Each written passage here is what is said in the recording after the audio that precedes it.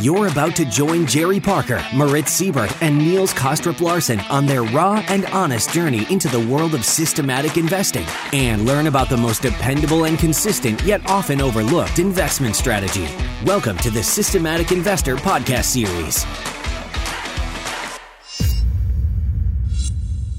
Welcome back to this week's edition of the Systematic Investor Series with Moritz Siebert and I, Niels Kostrup Larsen, where each week we take the pulse of the global market through the lens of a rules-based investor. And for those of you who are regular listeners, our conversations are intended to keep you focused and inspired to continue your rules-based investing journey. And if you're new to the show, we hope that today's episode will trigger your curiosity to check out the back catalog and listen to the past episodes that you may have missed. Let me just start by saying good morning. Good afternoon, actually, I think it is now. Yes. By now. Good afternoon. Yes, early afternoon. Hi, Niels. How are you? Doing well. Got a few things that I wanted to just run with before we go into our review of the week. Firstly, I want to, and I know I say this on a regular basis, that I want to thank the people who leave a rating and review. And I want to, because really, we don't take it for granted that you guys take time out to listen to us, and certainly not to take time out to leave a rating and review. And this week, there were a few that certainly I'll recognize. There were Ripmick from Sweden. We had Adi Fizzle from the United Kingdom. We have Burek from Turkey. But the one I want to read to you today, which we don't often do, but it's a longer one, and it's from someone calling himself Relative Trend from the US, and he left that on iTunes. And I just want to read it to you because I think it's quite telling for what we're trying to do and how that might impact people. So anyway, Relative Trend left this rating and review on iTunes, headed "No better time than now to apply trend following. I've been listening for 2 years and still look forward to each week. I've been able to actually apply much of what I've learned from Niels & Co. in the position I hold and in my personal portfolio as well. I can't stress enough how much TTU helped me develop a foundation and framework for investing/trading basically from scratch. I was just a carpenter and eventually got a job at a fund. Trend following systematic investing takes the guessing out of things, which ultimately is a huge weight off the shoulders and literally allows you more free time in your life because you're not glued to the news or the charts.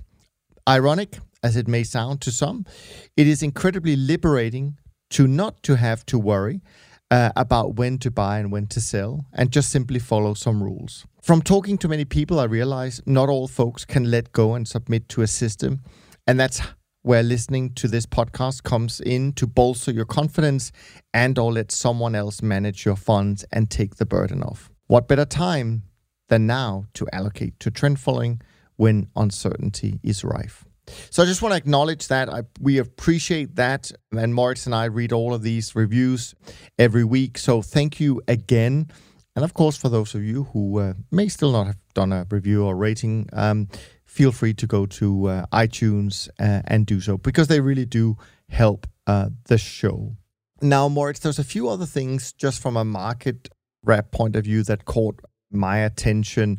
Something that I'm sure you also noticed during the week. The first thing was this thing about China that started one of the biggest real-world trials of central bank digital currencies, and where it's, obviously coming closer to a society that is cashless. And from what I saw in the news, last week, the government in Shenzhen carried out a lottery to give away a total of 10 million yuan, which is about $1.5 million worth of digital currency. And nearly 2 million people applied for this, 50,000 of which actually won. Of course, to me, it's kind of funny to hear that they talk about this as winning the lottery if you get an allocation of this, because if you value your freedom, I think a central bank Chinese digital currency is probably not necessarily the same as winning the lottery. Anyway, I noticed that, and then I also noticed that actually Christine Lagarde, who is the ECB president, came out on a virtual conference that was hosted by the IMF, saying that the ECB was very seriously looking at the creation of a digital euro. And I think we can both agree that the Fed, BOE, BOJ is probably not far behind. Then the other thing, just as a kind of a little bit of an experiment when I write to my clients every week, of course, the election dominates at the moment, or the pending election dominates at the moment. And I think, Moritz, you're going to talk to that in your market wrap today. But I did do a little bit of going back in our 46-year history of performance just to see what's the performance like the following calendar year after a U.S. election. And, frankly, of course, we've had, let me see, 1, 2, 3, 4, 5, 6, 7, 8, 9 or so events in our track record like that.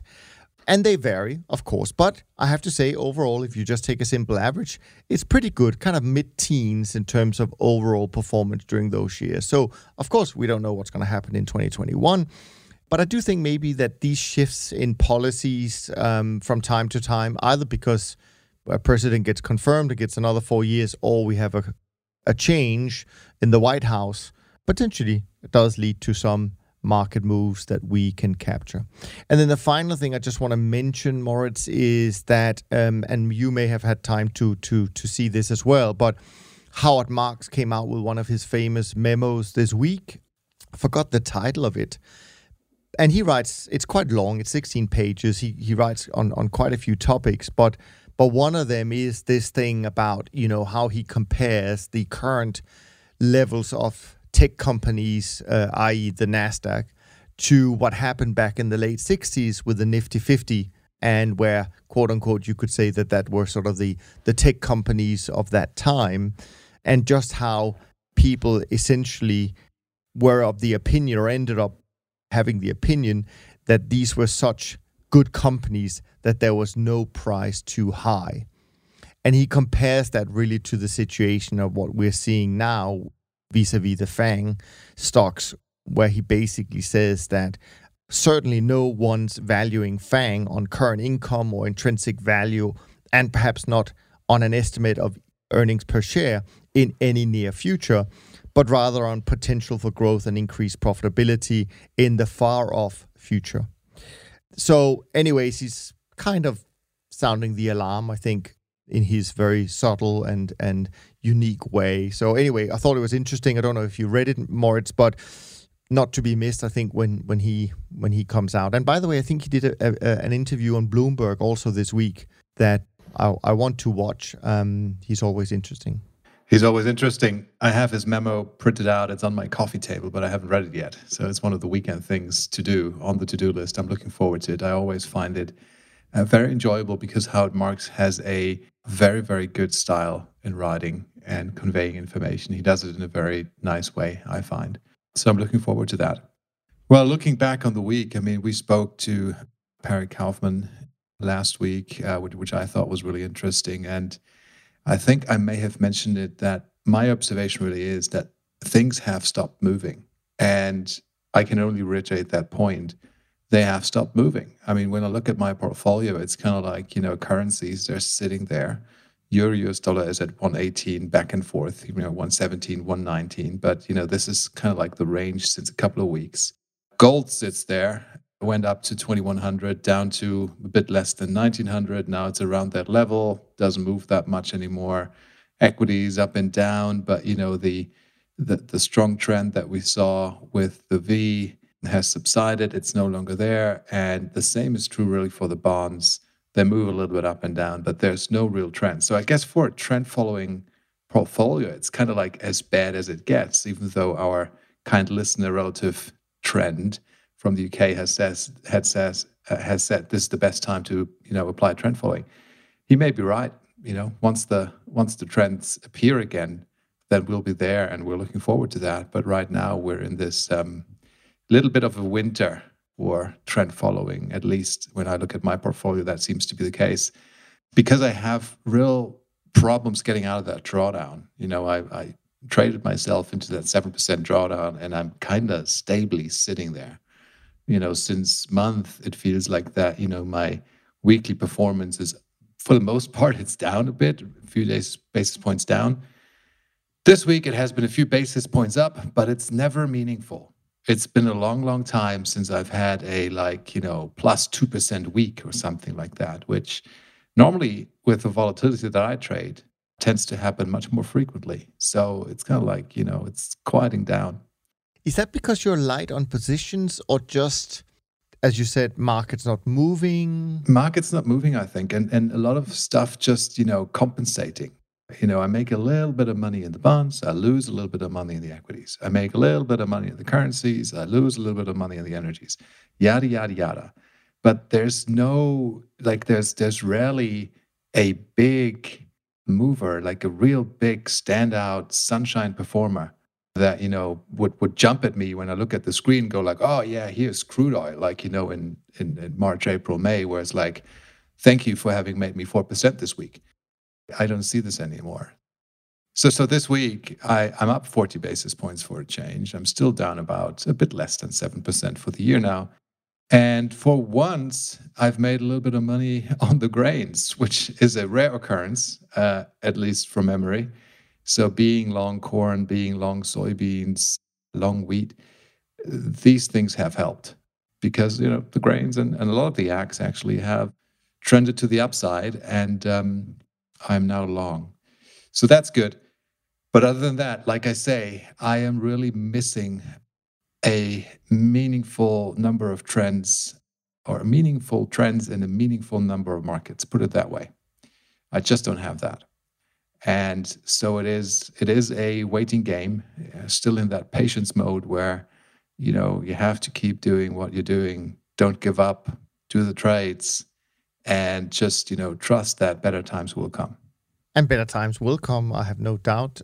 And this is certainly not the first time we see this pattern. I know I share your frustration. If you want more action, Moritz, maybe you do need to get that Tesla stock into your portfolio. But anyways. Man, I'm massively long calls, No, I'm just kidding. But anyways, no, it's frustrating, but it's just part of it. And yeah, I mean, I think, you talk about being down 7%, which to me is just nothing really compared to where these strategies normally tend to deliver when they do deliver. So you have to expect that. And frankly, equities this year were down a hell of a lot more. And actually equities in many European countries are down, more than 10%, even at this point after the massive recovery. So yeah, I mean, on our side, maybe we had a little bit of a better week, maybe 1% or so better, driven by some of the same things that you mentioned. Firmer prices on global fixed income markets were pretty good and constructive for us. Commodities like live cattle, and in particular wheat. I mean, the dry weather we see across the globe has certainly reduced the yield prospects in some of the key growing regions like Argentina. And also, I think there's some dry forecast in the Black Sea in the US, where we have also a lot of wheat production. So that's definitely helping. And you and I actually talked about it not that not that long ago, that some of these commodities looked interesting just from a pure charting point of view. So maybe it is time to get a little bit of benefit from that part of the portfolio. For us, the most challenging sector was really currencies. As you say, nothing really happens. And also equities were, pretty flat. Since we also trade the volatility as a separate component, that actually had a pretty quiet week. But the election impact, when you look at that space, certainly remains quite visible, as options expiring around and slightly after the election date are substantially more costly, and options actually have become more expensive, mostly due to, quote unquote, the uncertainty remaining somewhat elevated. VIX futures pretty much across the whole structure sold off, and therefore narrowing the spread down to the VIX index. And also, I think we saw a little bit of a flattening of the curve this week, but pretty uneventful from a performance point of view. I mean, the volatility is interesting. I've picked up a couple of opinions that maybe the volatility is even overpriced, i.e. trading too expensive, given the election uncertainty. I mean, a lot of people have purchase protection 2, 3, 4 weeks ago to be prepared for an uncertain election outcome, or a delayed election outcome.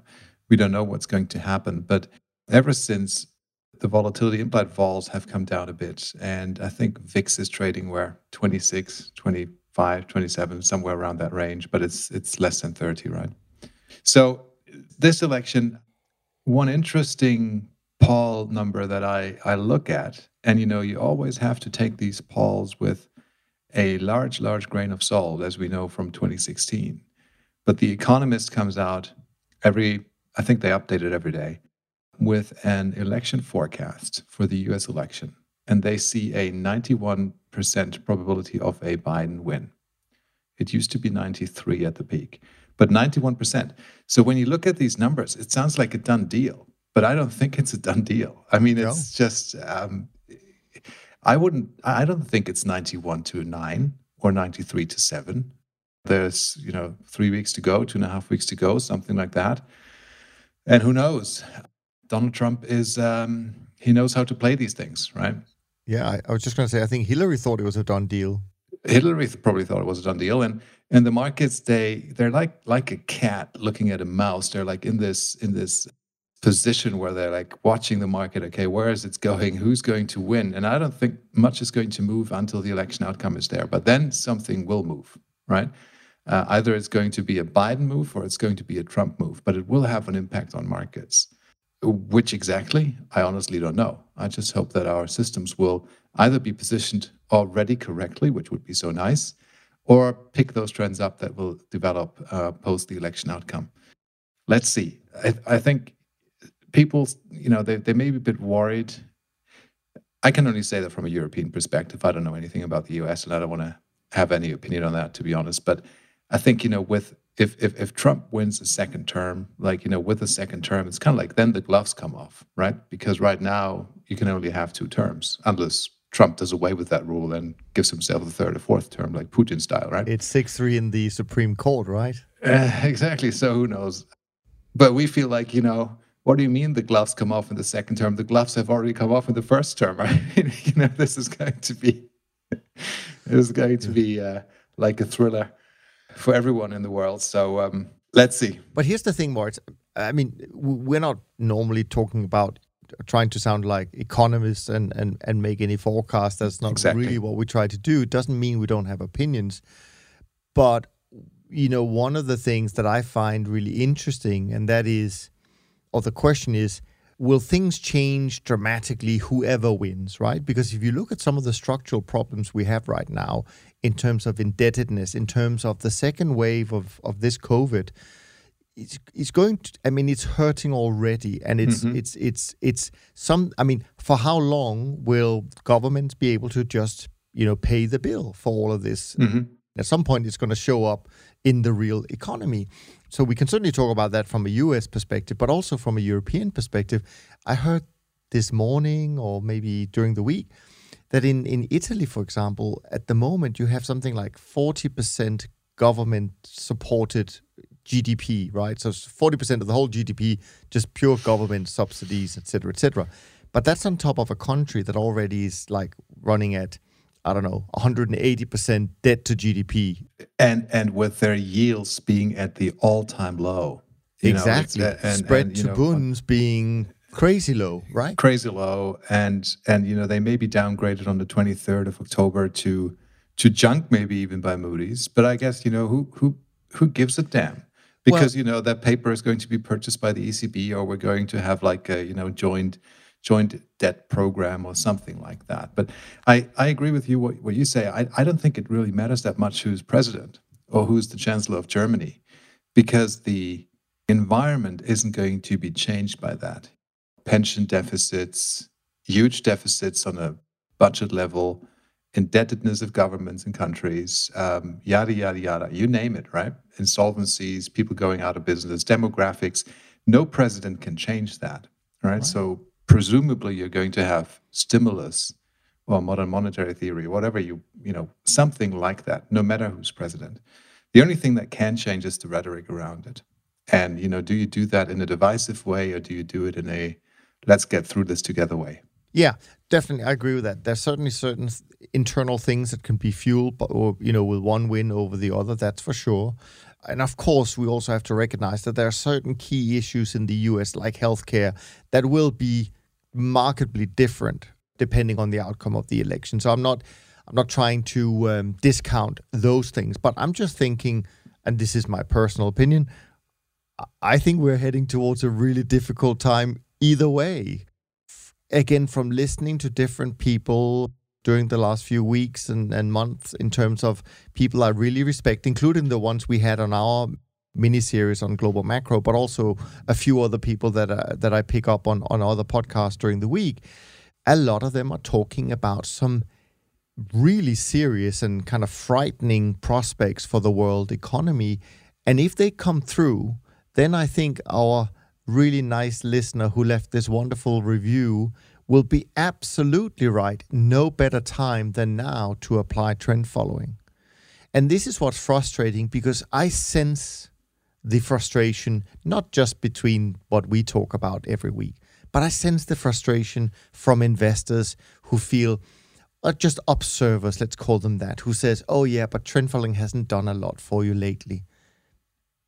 But that's the whole point. I mean, sometimes you do have periods where not enough happens, but it's like, the house, with an insurance. I mean, you really don't want it to be used, and for the most part, it is never used. But when you really need it, it needs to be there. And then the flip side of that argument is, of course, I feel a lot of people are now starting, and this is I'm not trying to discredit the short-term guys, because we're all colleagues and we all do things differently. But I think investors miss the point, or maybe they're absolutely right, that all crisis going forward is going to be like a 3-week event, and then short-term will be for sure the place to be. But I think sometimes people discount the value of the fact that trend following tend to do much better when the crisis become really severe and long-term and drawn out.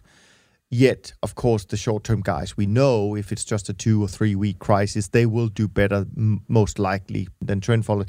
But to me, sounds like nowadays people think, crisis can only, all crises in the future are going to be 3 weeks. So we don't need the long-term, we just need short-term, and that's where all the money is flowing. And again, I just think that you're doing this at the absolutely wrong time in the cycle. I agree. Of course, if every time we have a problem, there's a central bank that goes, stimulus, here you go, 3 weeks after the event, and, does a U-turn on the markets, then of course, all of these corrections or all of these crises could just turn out to be corrections, i.e. short-lived in duration, and then they revert. But I'm not sure if they're going to be doing stimulus all the time. You can't just heal the economy and all the problems that we have with, pressing the money button over and over and over again. I don't see a positive end to that. I may be completely wrong there. Maybe we can't just print money and just do it. But we'll find in 5 years' time when we're still doing this more. Exactly. But there is a point to be cautious, I think. You can, maybe we're wrong. Maybe all of this works. Maybe this is this magic money tree type of thing, and we can just print the money and everything's fine. And forget about all the zeros and zeros and zeros that the deficit number shows. Print that platinum coin, put it at the bottom of the Fed for everybody to see, and tell everybody it's worth 10 trillion, and okay, we believe it. Maybe it does work, but if it does not work, then you don't want to be all in, long only buy and hold, buy and hope on stocks, because bonds. Or bonds, right? Which may be losing their protective capacity in light of such a correction, because yields are already, let's call it, at zero, right? So where are they going to go? So therefore, I think a diversified portfolio that can go long and short and that has a more cautious stance, which, and you could say trend following in a way does have that, caution built in, because we wouldn't be just trading one market all in long only, right? I mean, there's a bunch of things going on. It's dynamic. It changes. Last week we've made money from corn and wheat and soybeans. Well, great, right? We didn't really care that much about the bonds. That may be completely different in 2 weeks' time. So it does have that response function, that responsive element to, what's happening in the markets, which oftentimes, creates a whipsaw, because a central bank says, oh, here's the stimulus, right? And then we're caught on the wrong foot. But if the trends become a bit longer, right, and the problems become more visible, let's say, then we should be able to make money. Absolutely. Okay, let's move on to our next segment, our usual segment. Actually, today we've got some really good questions lined up. But the first one is from Michael. It's not a question, but it's a very kind comment that Michael sent in vis-a-vis an earlier question we had a few weeks ago where someone was talking about silver and how it was difficult for him with his account size to trade it.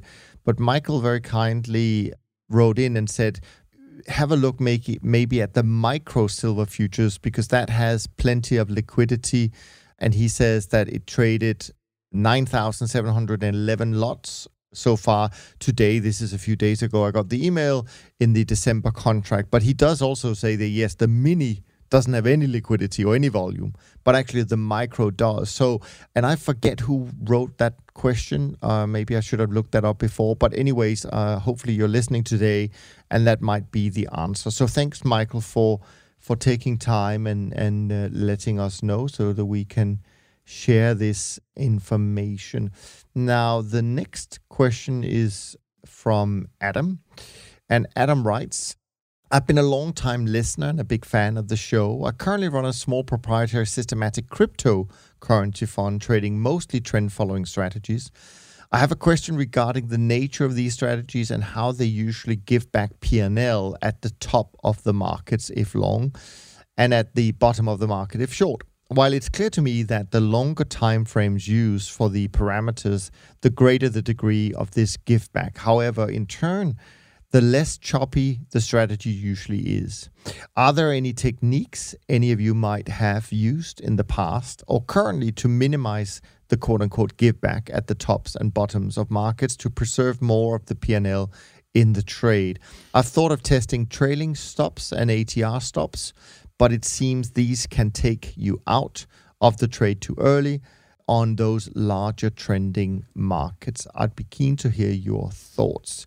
And of course, Adam, this is one of the really difficult questions that we all struggle with. I'm going to let Moritz go with this first and share some thoughts afterwards. Interesting. By the way, before I answer the question, I got a LinkedIn message earlier this week from a listener to our show who lives in Switzerland, who had a similar question. It's like he's in the crypto space and he's getting interested in trend following on cryptos and how a trend following program on crypto should be designed and what I would think about it. And so I had a phone call with him while I was in the car, and we just, it was a very, very nice chat. Of course, one of the key messages I conveyed was, don't just do it on Bitcoin or one crypto. That stuff hopefully works. If you do it on a diversified portfolio, many markets, long and short. So anyway, but back to the question, the give back. Oh yeah, the give back. What can I say? It's part of the game. Every time, that stop is hit, and you've mentioned trailing stop, I think that's a good starting point and a good idea to look at trailing stops. I use trailing stops, for instance. But, when it happens, you're never trend following, as a rule, you're not going to be selling the top if you're long.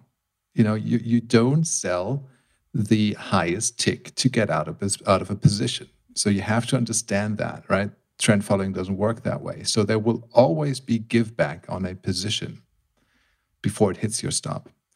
The question is how much. Now, with the benefit of hindsight, when I look at the charts, sometimes, I go like, damn it, man, I should have exited that position, 10 points higher or 20 points higher. It would have been so obvious from, the chart pattern, blah, blah, blah.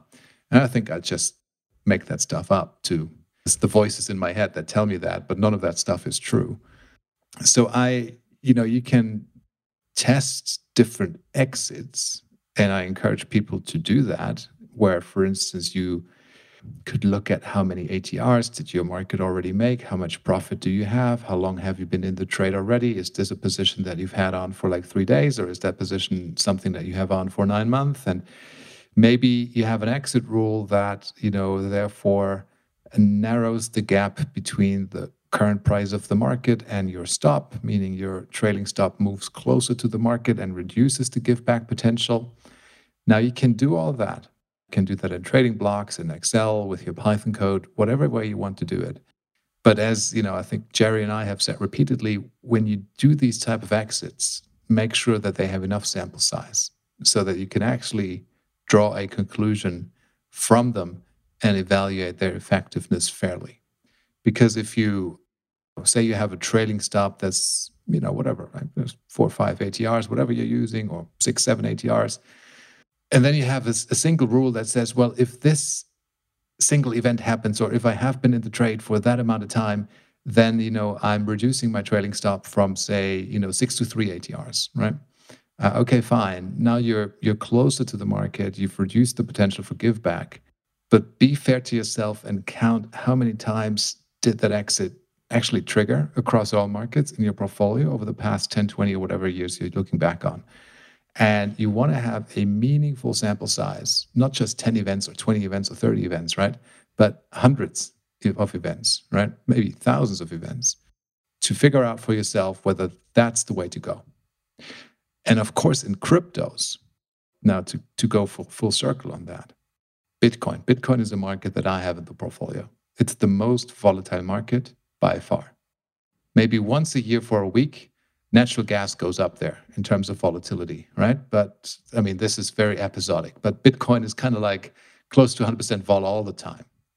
Not the past 2 to 3 months. It has quieted down a bit around the 11,000 level, but it usually is a very volatile market, right? Which means that when you use volatility or an ATR-based exit and stops, of course, when you go long, say, Bitcoin at 10,000, you may see your stop at, 4,000, 5,000, right?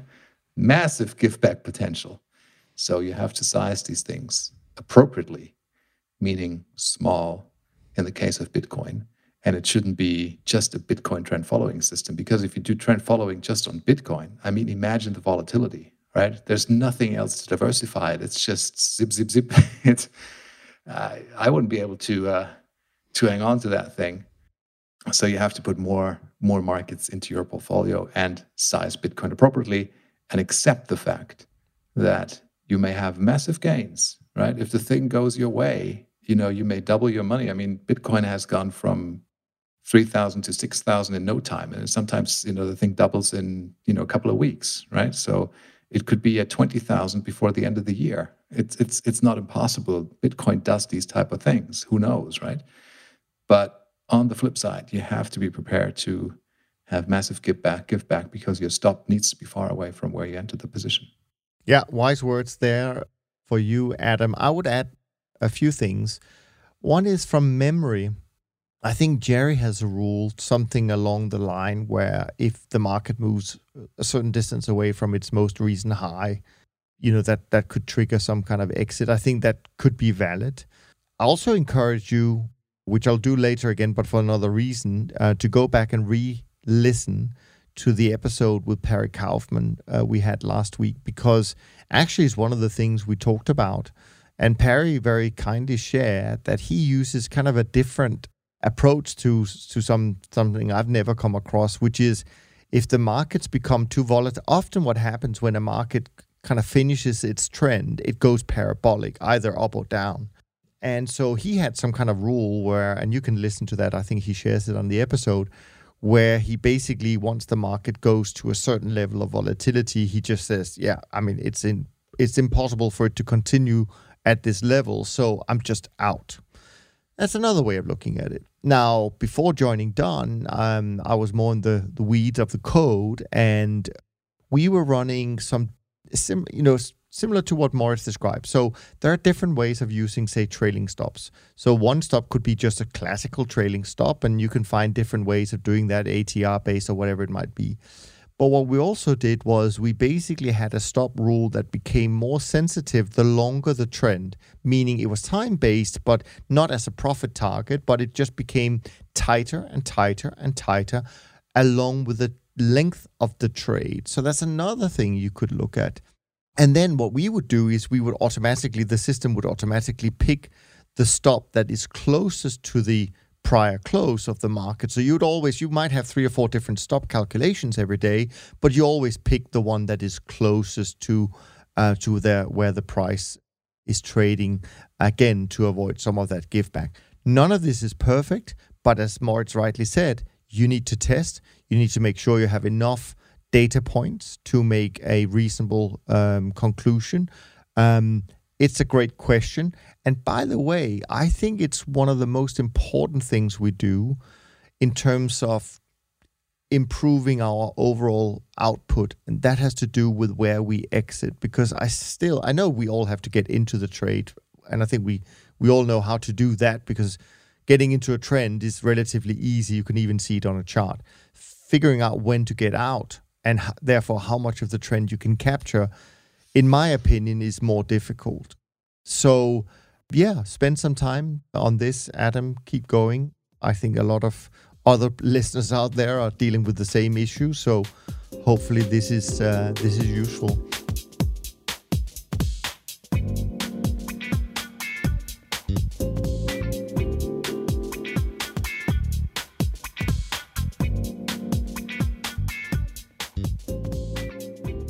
So I'm going to jump to another email we got, question, also a little bit of a long one, so bear with me here. This is from Brendan. Brendan writes, I've been listening intently for almost 2 years now and still look forward each week. I've learned so much thus far and have recently been offered the opportunity to apply that knowledge of trend following and my proprietary model at a discretionary trading fund I work for. I started from the bottom here 3 years ago at this fund as an office project manager, and after enough hard work and chiming in the conversation, they recognized my potential and eventually became an analyst and executing trader. I've been slowly harping on the benefits of trend following to the director and others, letting it gradually sink in to their unconsciousness. Finally, due to their discretionary exhaustion, they now are on board with launching a new systematic share class with the model I built. My questions are in the compliance realm and don't expect a full answer, but I would love to hear your opinions and start a conversation. But essentially, giving my backtest model to the fund, I would be divesting ownership of it. And if so, what incentives should I be given? And two, if I decline handing over my model backtest and left to launch it with another fund or private investor, could I be sued?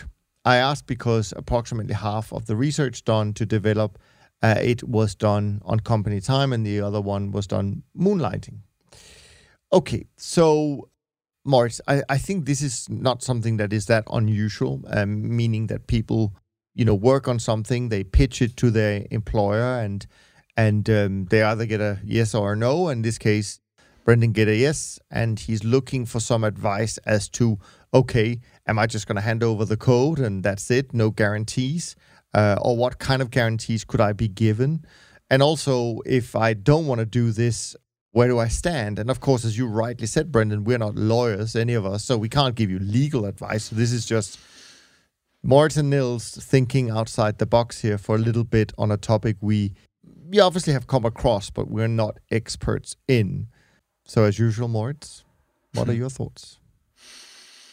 What a difficult question. Well, to start, the intellectual property rights and the way that works is, I think, different in every country. I think they're very severe, very harsh in the US and also in the UK, where, if you leave one firm and you go to another and there's even a little bit of a trace or the possibility that you have taken code or anything like that, or just intellectual property or knowledge, then you do get sued, right? I mean, of course, the same kind of rule applies. For instance, in Germany, you're not allowed. It's IP theft, right? I mean, that's a crime. You can't do that. But I guess there's still differences. I mean, and I'm not a lawyer, so I can't really give you a good answer to that. But if I were in your shoes, and if you have a good trading model that you don't want to trade with your own account, but you want to trade it inside a corporate with more money in an institutional setting, but it is your IP, then if I were you, I'd approach your superiors and say, look, this is some stuff that I have developed on my own dime, on my own time, moonlighting, etc. And I think it does have value. It's valuable because it's producing an alpha, and it has been doing this, that, and the other thing over the past years, ideally with a live track record, right?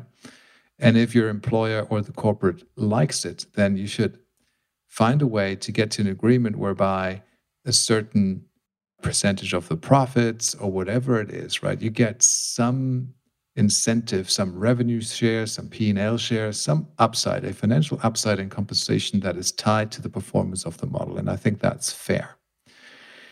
I guess what will happen is as soon as you implement code and your model on the computers or the server infrastructure of the firm, that corporate, then it's kind of like their thing, right? If they make you redundant, for instance, or you decide to leave, then this code is there. There may be legal wording that says, okay, the corporate is no longer permitted to use the code because it is code that you have produced. But really, this is very difficult because probably there have been modifications done over time to the code, etc. And how can you actually control that nobody's still working with the code or using it, right? So I guess the way I would look at that is say, once you've made that move and you've transferred code into the firm, I guess you can just treat it as it is now theirs, right? You've moved the IP over to the firm. It is theirs. They can do whatever they want with it, really. Make sure that you get a good compensation, a fair agreement, a fair treatment because you've provided the work and you give it to them. And that, if you leave the firm or if they just, throw you out, then, there needs to be a compensation payment, something like that. I think you need to find a gentleman's agreement. That's my gut feeling with these type of things. There's no clear rule or like legal guidance that I could really relate to and say this is how it should be done, and everybody is holden by these rules. It needs to be honest, fair, have a gentleman's agreement, and then you can do it. If I were you, if I didn't have the feeling that you're being treated fairly, that they're just looking to exploit the code and say thank you, we're not going to give you any of the upside. You've done great work. Now it's ours. Then that's not the right place to work. Yeah. So I mean, as Moritz said, it's a difficult question to answer, and there's no template for doing this. Along the lines of what Moritz said, I would maybe propose the following, not as any type of advice or anything like that, just thinking outside the box.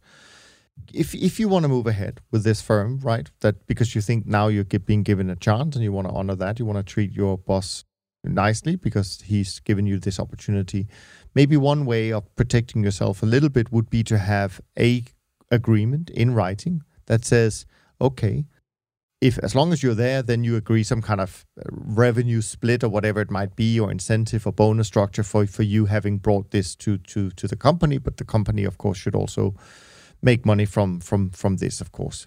But if you leave and it's your decision to leave, then both parties will be allowed to continue using that code. But if they get rid of you, then only you are allowed to use that code going forward. So that gives you a little bit of protection in that scenario. But I do think, as Moritz says, be transparent, be upfront, make sure you get it in writing.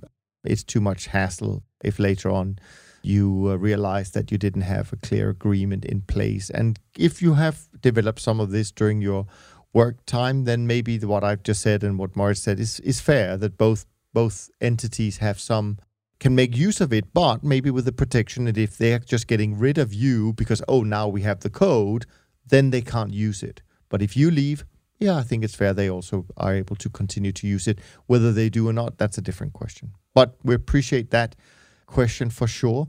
The next one is from Dr. Doom. So not sure who that is, but Dr. Doom, he writes to us, and this is, maybe it's a reference to your colleague Moritz, or maybe it's a mistypo, I don't know, but it starts by saying, hello, Moritz and Moritz. So it could be the double Moritz that we know from your other work. First of all, thanks for the awesome podcast. It's great pleasure and luck to be able to listening and reach out to such professionals. Glad I found your work. I have two questions. One is kind of a personal advice, and I hope others fall into the context of the podcast. First question, I'm a master's student in actuary science. Not just the statistics, but I also find the markets very fascinating and, not gonna lie, more exciting. Do you guys know of actuaries that turned into quants/asset managers, ? Since you, Moritz, work at, we know that, Munich Re, I thought maybe you do have some actuaries that work with you. How does an actuary transition to a quant? That must be for you, Moritz. Must be for me, Dr. Doom. That's Nouriel Roubini. Interesting question from Nouriel. I'm just kidding. I'm not sure who it is, but Nouriel Roubini has that nickname of Dr. Doom. So, of course, there are actuaries working inside the Munich Re Group, but inside of Munich Re Investment Partners, which is our quantitative investment management arm, I don't have any actuaries. That is not because I don't want them or don't like them. Actuaries are very, very quantitative actually by background, by the way they, their education. I just don't have any in the team, to be honest. Is it possible for an actuary to work in quant trading? Well, absolutely. I know of one.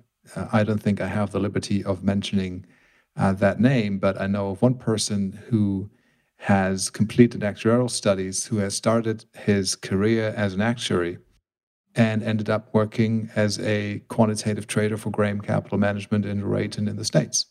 It's absolutely possible. I think as an actuary, you have a lot of the quant skills that are very beneficial when it comes to system design, system development, coding, backtesting, thinking about statistics and probabilities and all these type of things, because you've learned about that stuff in your studies. But I think everybody really can become a quantitative trader.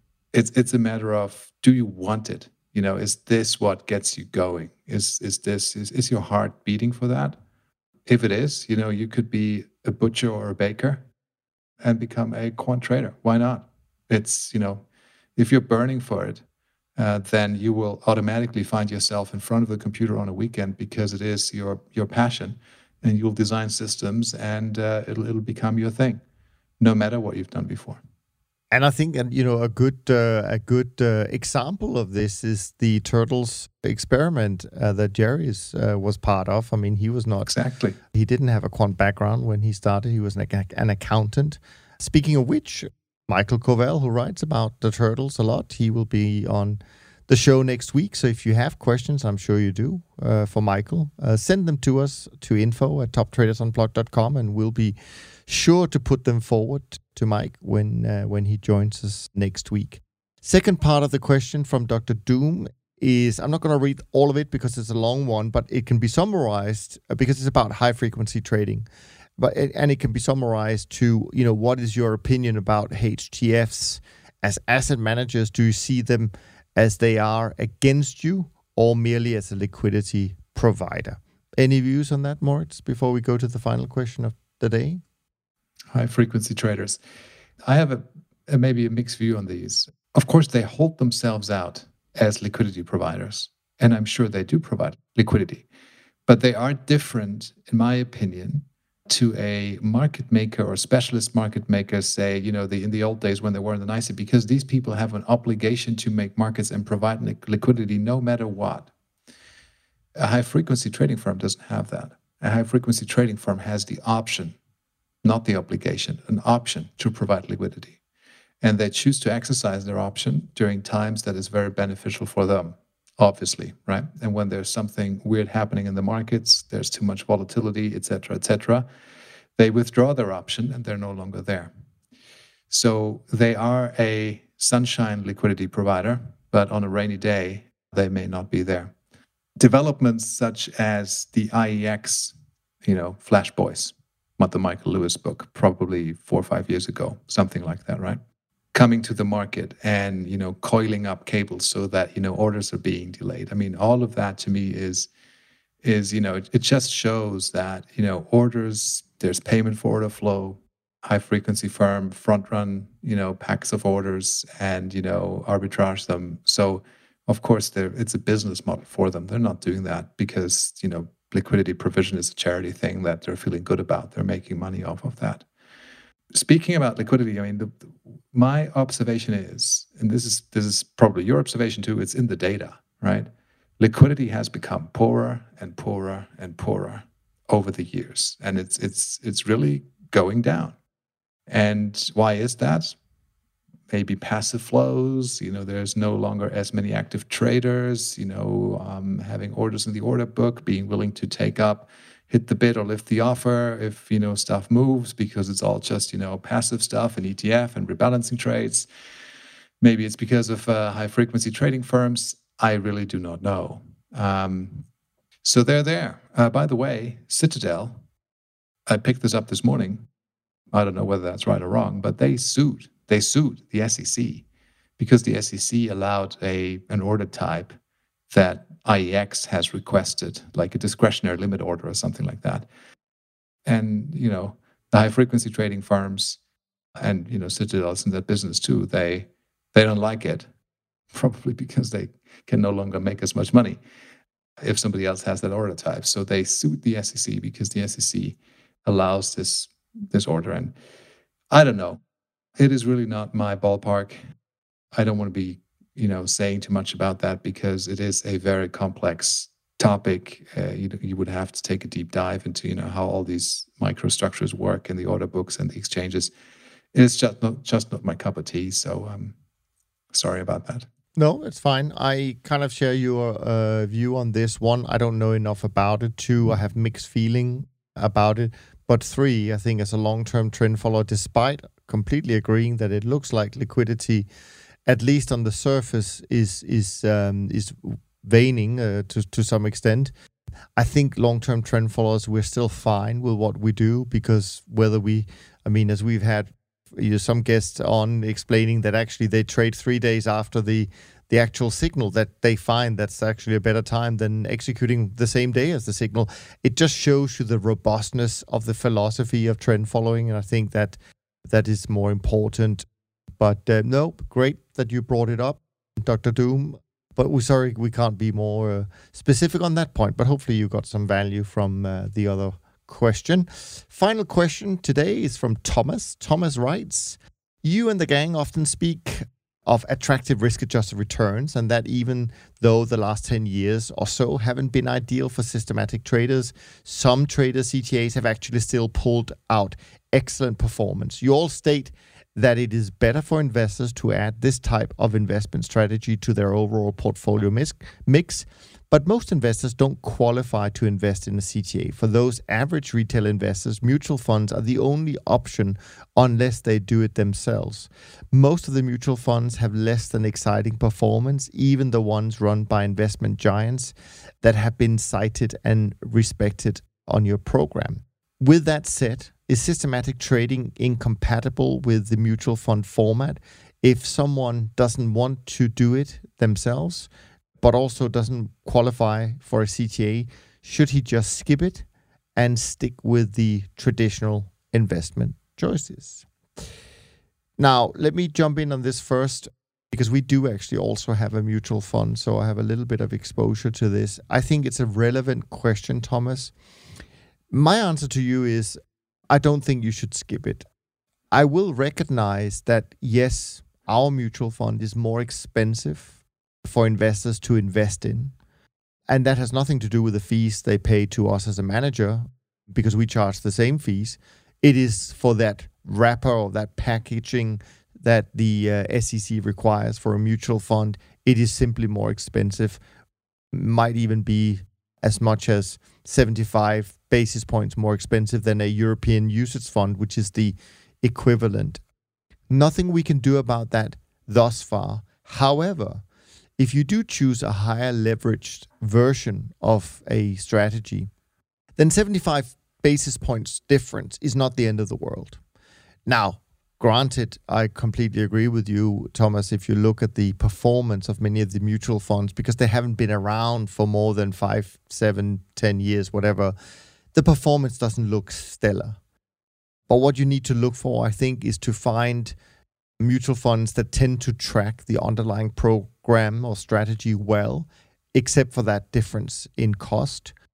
And so if you still believe in the strategy, if you still believe in the fact that having a non-correlated return stream within your portfolio makes a lot of sense, you should go with that. And hopefully that will allow you to save up to then be able to pull out from the mutual fund and invest typically in an LLC structure. If you're US-based or in Europe, it would be an offshore fund where costs are significantly lower.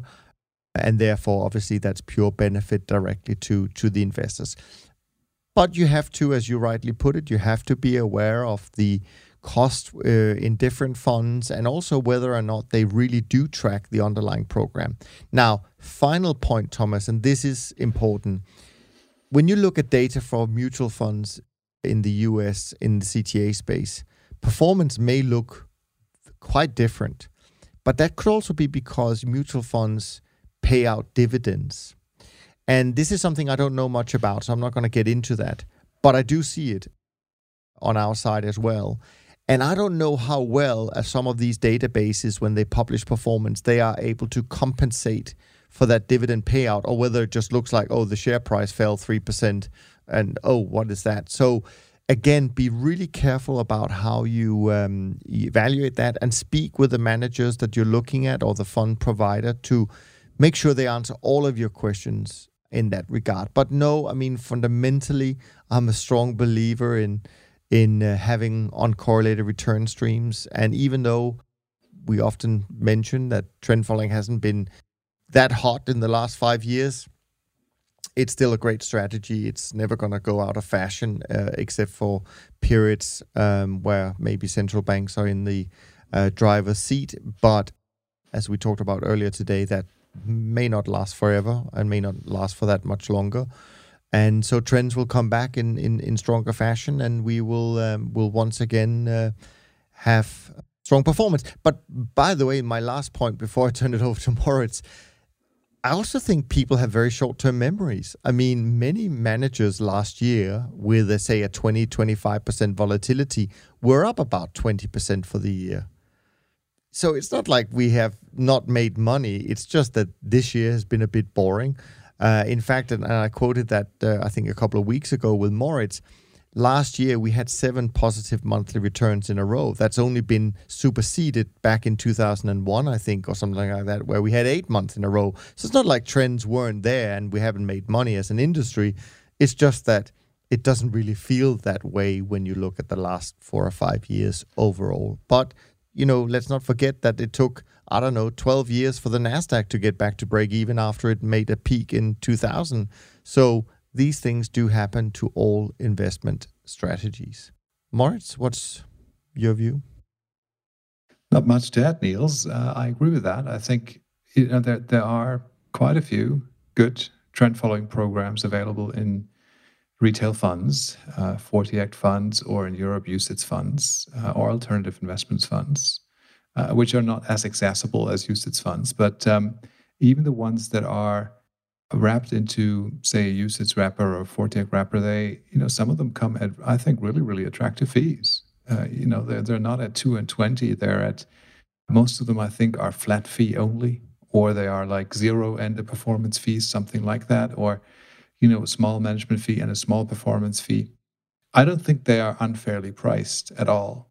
And so you do get exposure to trend following through these products. And I would say that is, if I were doing that, then that's a better choice than long only buy and hold equities. Of course, you can always try to do it yourself. And, if you're enjoying that, if you enjoy, being a trader, being in control of your portfolio, being in control of your own system, your trend following system, not somebody else's trend following system, I think there are many benefits to that. Psychologically, it feels good. This is your thing, right? But yeah, you needed a bit more money. At Two-Quants, we're working on that, to make that portfolio available for smaller notional portfolio sizes. But if you're trading futures contracts, as there's a certain minimum that you need. You can't do it with 50K or 100K. It's going to be either too volatile, or you're just not going to have enough markets to get the diversification benefit. Yeah, and that's actually the other thing, because most managers, most CTAs and trend followers, you would be able to access their low-fee products with $100,000. That's usually the minimum for regulatory purposes. And so, of course, you wouldn't be able to trade your own portfolio at $100,000 and get the same diversification. And in that instance, and I've said that before, I actually think it's better for you to just find a manager that gives you that instant diversification, even if it's not your strategy, and then continue to work on your own strategy if that's your ultimate goal. Now, before I transition to talk a little bit about where we are performance-wise, I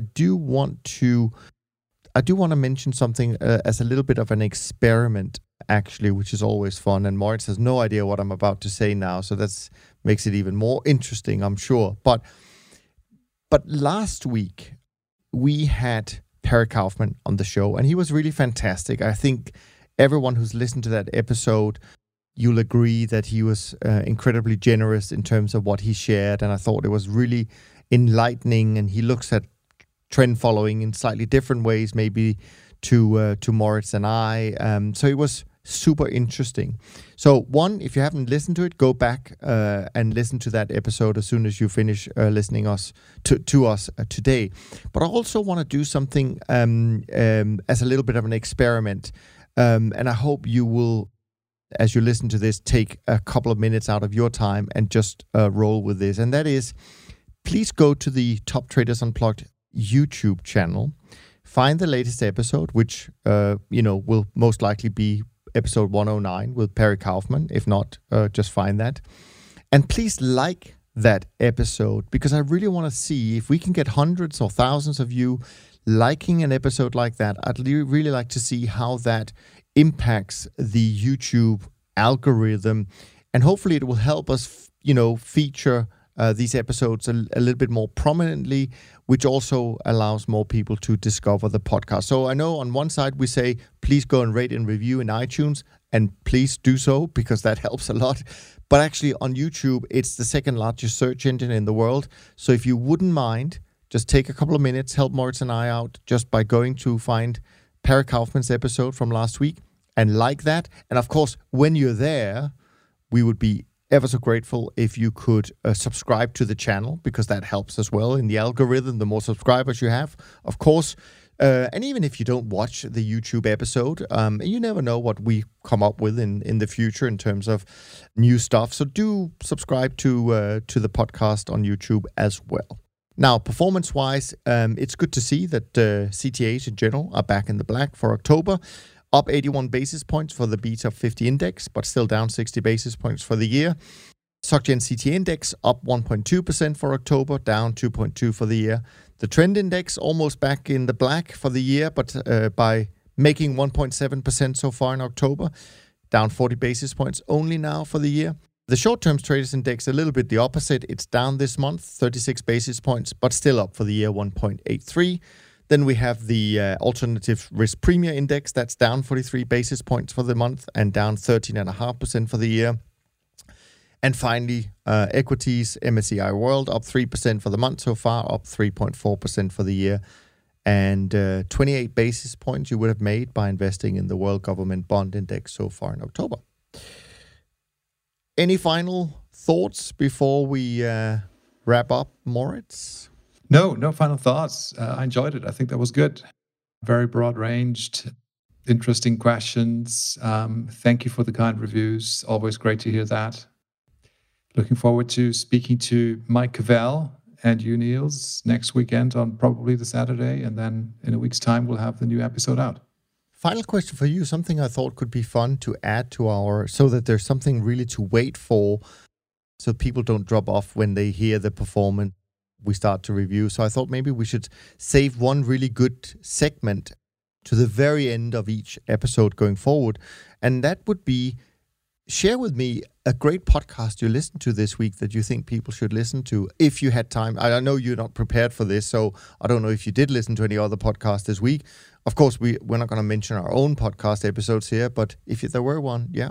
This is a good idea because I do listen to podcasts every week. It's the thing that since many years, probably since 2014, it's the one thing that I do when I am in a car alone. I very rarely listen to the radio. I plug my phone in and I listen to interesting podcasts. The one I listened to this week, and there've probably been a couple, but the one I remember is with Joel Greenblatt from Gotham Capital Management on Masters in Business, which is Barry's show. And, it's been about, value investing and, picking companies because of, their cash flows, etc. All very different to what it is that we're doing. No trend following, none of that stuff, really value investing. And as you know, value is in a kind of like a winter episode itself, especially compared to growth. But, I always find it interesting to listen to Joel Greenblatt, because I think he's got an amazing career and he continues to do good things. So I recommend that. And I would need to really think really hard about the other episodes I listened to. Yeah, no, one is fine, actually. And maybe it's even better we only give one each, because then it's doable for people to go and listen to them and so on and so forth, right? So my pick for this week, from the Grant Williams podcast, and it's from his series called The End Game. And the latest one is with a Swiss gentleman called Felix Zulauf. And that is just a fascinating conversation. Felix is a very experienced macro investor, is probably a good way to describe it. And he sets out some views on what he thinks is going to happen going forward, which I frankly fully agree with pretty much everything he said about that. So that will give you a sneak peek into what I'm expecting to come and why I think trend following will be a really good place to be going forward. But to me, that was a fascinating conversation. And I'm going to sneak in and cheat a little bit, even on the first try here, and say, and by the way, if you're done with that, stay on the podcast and listen to Dr. Mark Faber, another Swiss guy that they did last week. That's another fascinating conversation. So sorry to ruin my own rules pretty much from the get-go. But anyways, there are two recommendations. As you can tell, we're pretty much at the end of it. So we, before we lose more of our marbles, tune in next week with Michael Covell. Send questions in advance, info@toptradersunplugged.com. And please, please, please go to YouTube, find toptradersunplugged.com, like the one with Perry Kaufman. You can like as many as you want, but especially Perry Kaufman. Subscribe to the channel, and let's see if we can't get that YouTube algorithm to really love the podcast. Thank you so much from Moritz and me. Thanks for listening, and we look forward to being back with you next week. In the meantime, stay healthy and be well. Thanks for listening to the Systematic Investor podcast series. If you enjoy this series, go on over to iTunes and leave an honest rating and review. And be sure to listen to all the other episodes from Top Traders Unplugged. If you have questions about systematic investing, send us an email with the word question in the subject line to info@toptradersunplugged.com, and we'll try to get it on the show. And remember, all the discussion that we have about investment performance is about the past, and past performance does not guarantee or even infer anything about future performance. Also understand that there's a significant risk of financial loss with all investment strategies, and you need to request and understand the specific risks from the investment manager about their products before you make investment decisions. Thanks for spending some of your valuable time with us, and we'll see you on the next episode of The Systematic Investor.